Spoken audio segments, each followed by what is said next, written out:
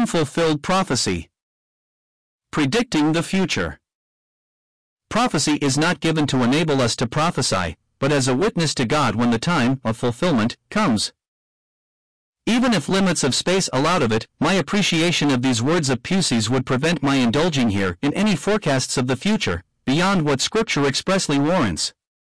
Certain extra-scriptural forecasts have been discredited by the present war. For example, the language of the opening verses of Zechariah 14 were taken to indicate that the future siege and capture of Jerusalem will be the work of half-savage Oriental troops. For, it was argued, Western civilization would not tolerate the excesses first described. How foolish this appears in view of the atrocities perpetrated by the Germans in this war. But while avoiding flights of fancy as to the means by which, and the manner in which, the events foretold in prophecy will come about, we may well take note of present-day movements and occurrences, which seem to be preparing the way for their fulfillment. For example, appeal may be made to the probable effect of the war on the future of Palestine. If the Turk be driven out, the attempt of any one of the Entente powers to seize possession of that land would be the signal for another war. And this consideration will, in all probability, lead to its being constituted a protected Jewish state. And thus the present generation may possibly witness the building of the very temple upon which the prince of Daniel's prophecy will yet set up his image. But this is merely a probable surmise, and the introduction of it here is possibly an indiscretion. If Pusey's axiom were construed strictly, the study of prophecy would be valueless until the time of its fulfillment. But this was far from his intention. For not only is it of fascinating interest to the thoughtful, but of great practical importance to every Christian. It serves to put us on our guard against evil influences and movements, of which the ultimate development and full fruition are described in the prophetic word. Spiritualism, Christian Science, and other cults of a similar character may be mentioned in this connection. These cults are daily winning over not a few, even among those whose Christian profession seem to be above reproach. And the experience of many gives proof that those who yield to these demon influences soon reach a stage where recovery seems impossible, even if they wish to escape from them. In view of the genuine miracles by which they are accredited, to denounce them as mere charlatanism is idle. And as their miracles are of a beneficent character, their votaries regard them as divine. In dark days of persecution, Satan was as a roaring lion, seeking whom he might devour. And in that character he will be known in the darker period of the coming age. But now he fashions himself as an angel of light, even as he did in Eden, and in the temptation of the Lord. But, it may be asked, how can this be reconciled with what was stated on a preceding page as to the contrast between the present age and that which is to follow it? Here we must be guided by what Scripture records of former changes of dispensation. These changes find an illustration in the sphere of nature. For while science can mark with accuracy the changes of the seasons, the actual transition is unnoticed by the observer. And this has its parallel in the spiritual sphere. The law and the prophets were until John, and then the kingdom of God was preached. But yet the Lord reproached the Jews that though they could discern the face of the sky, they could not discern the signs of the tunes. And so was it again when Israel was set aside, and the present Christian dispensation was inaugurated. The change was a crisis of extreme significance, but yet it passed unnoticed, and many characteristics of the new dispensation had marked the later stages of that which it superseded. And as we observe the present-day manifestations of the sinister spiritualist influences and movements which will be fully developed in the coming age, may we not hail it as giving hope that the present dispensation is nearing its end, and that the coming of the Lord is drawing nigh? And that hope will be intensified if we are given to see the land of the promise restored to the people of the covenant. On yet another ground, the practical importance of prophetic study is incalculable. To all who pursue it intelligently, it affords full and irrefutable proofs of the divine authorship of the Bible, and it thus provides an antidote to the poison of the higher criticism. The writings of the eminent scholars who have led or championed that skeptical crusade will be searched in vain for proof of acquaintance with the scheme of divine prophecy, a scheme that can be traced, like a silver thread, through all the Scriptures. And still more remarkable is their neglect of the typology of Scripture, which is so closely allied with prophecy. Indeed, their learned writings are notable examples of exegesis on the text card system. These critics are like men who empty the works of a watch into a bowl, and then, after examining them in detail, arrive at the sapient conclusion that they present no proof of unity or design. The aphorism that truth is one applies unreservedly to Holy Writ. But if we read it on the text card system, we lose all sense of its hidden harmony. We cannot intelligently apprehend what God has revealed about the future if we are ignorant or unmindful of His revelation respecting the past and the present. We need, for example, to recognize the dual character of this Christian age. For, as already noticed, the root error of the apostasy of Christendom is the failure to distinguish between the professing church, the administration of which is committed to man, and the true church which Christ is building. The professing church is for earth and time, whereas the spiritual church stands related to eternity and heaven. The truth respecting it is a mystery of the Christian revelation. And its temporary connection with earth will cease at that coming of the Lord, which is another of the mystery truths revealed in the epistles of the New Testament. In this, its higher aspect, the present dispensation is not within the purview of the earlier scriptures. And, viewed in relation to earth and time, it is an interlude in the great drama of prophecy as unfolded in those scriptures.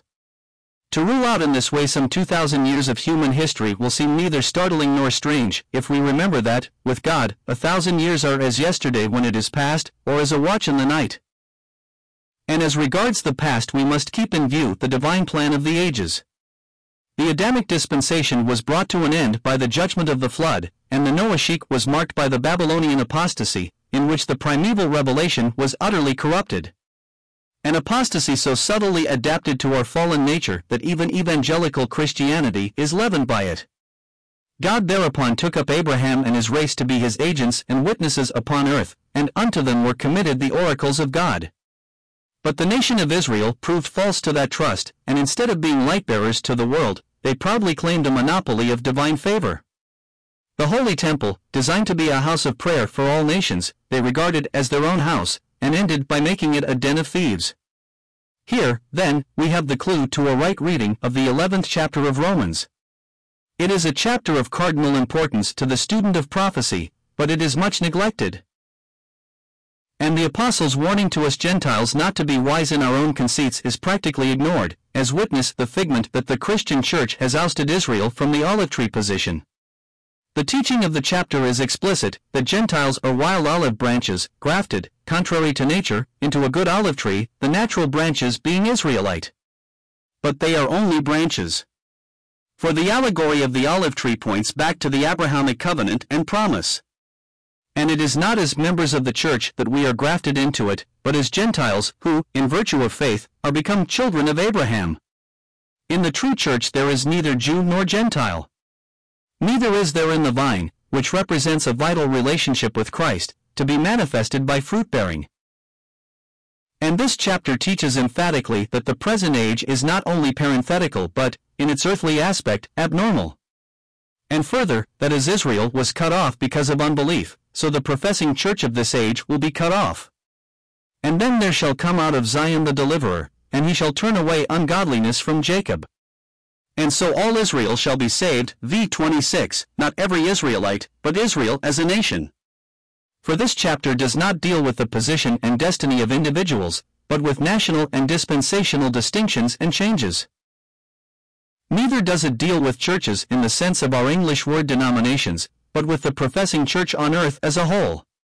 For Scripture recognizes only two churches, namely, the church the body of Christ, which, when complete, will be manifested in heavenly glory, and the professing church, the outward frame of so-called Christendom, now drifting to its fearful end. Even with knowledge of its evil history and present condition, we can form no adequate conception of what it will become when all true Christians are called away to heaven, and the influence of the Holy Spirit is no longer felt. But withal we ponder the words of the apocalyptic vision, that when the day of its judgment comes all heaven will ring with hallelujahs, and the wonderful beings who sit around the throne will fall upon their faces in adoring worship as they join in the refrain, Hallelujah, Amen, all Israel shall be saved. And if the casting away of them was the reconciling of the world, what shall the receiving of them be but life from the dead? The cemetery condition in which Christendom will leave the world shall give place to the life and gladness of a summer garden. For when the people of the covenant have been regenerated in the great revival foretold in prophecy, the gospel of the kingdom will be preached in all the world. And the result of their testimony will be the innumerable multitude of earth's great feast of ingathering out of all nations and kindreds and peoples and tongues. Let us then shake free not only from the errors, but from the mean pettiness of Latin theology on this great subject. One of the most popular of its accredited exponents in our own day describes the present age as the last great eon of God's dealings with mankind. Could we but realize aright the significance of the ministry and death of Christ in God's purposes for earth, we might be tempted to declare that this age of ours is the first great eon of the unfolding of those purposes. And the statement, though unwarranted, would not be so flagrantly false as is the pandemonium and conflagration theory of this theology. If only we knew more of God, and if we realized that earth's history runs its course in open view of all the great intelligences of heaven, the mysteries of both the past and the present might perchance seem less perplexing. And we should be led with eagerness to scan the prophecies still unfulfilled, to find there that this sin-cursed earth is yet TCB a scene of blessedness and peace, all that we should expect a God of infinite goodness and power to make it. When a king, in kingly glory, such as earth has never known, shall assume the righteous scepter, claim and wear the holy crown.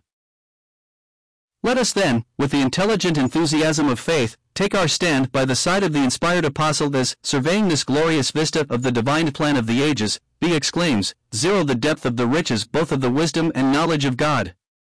How unsearchable are his judgments, and his ways past finding out." But no intelligent student of these prophecies, and very specially of this 11th chapter of Romans, can fail to recognize that before they can be realized there must be a change of dispensation as definite and drastic as that which was signalized by the call of Abraham, and again by the casting away of Israel, and the welcoming of Gentile slum-dwellers and tramps of the highways, to partake of God's great supper of salvation.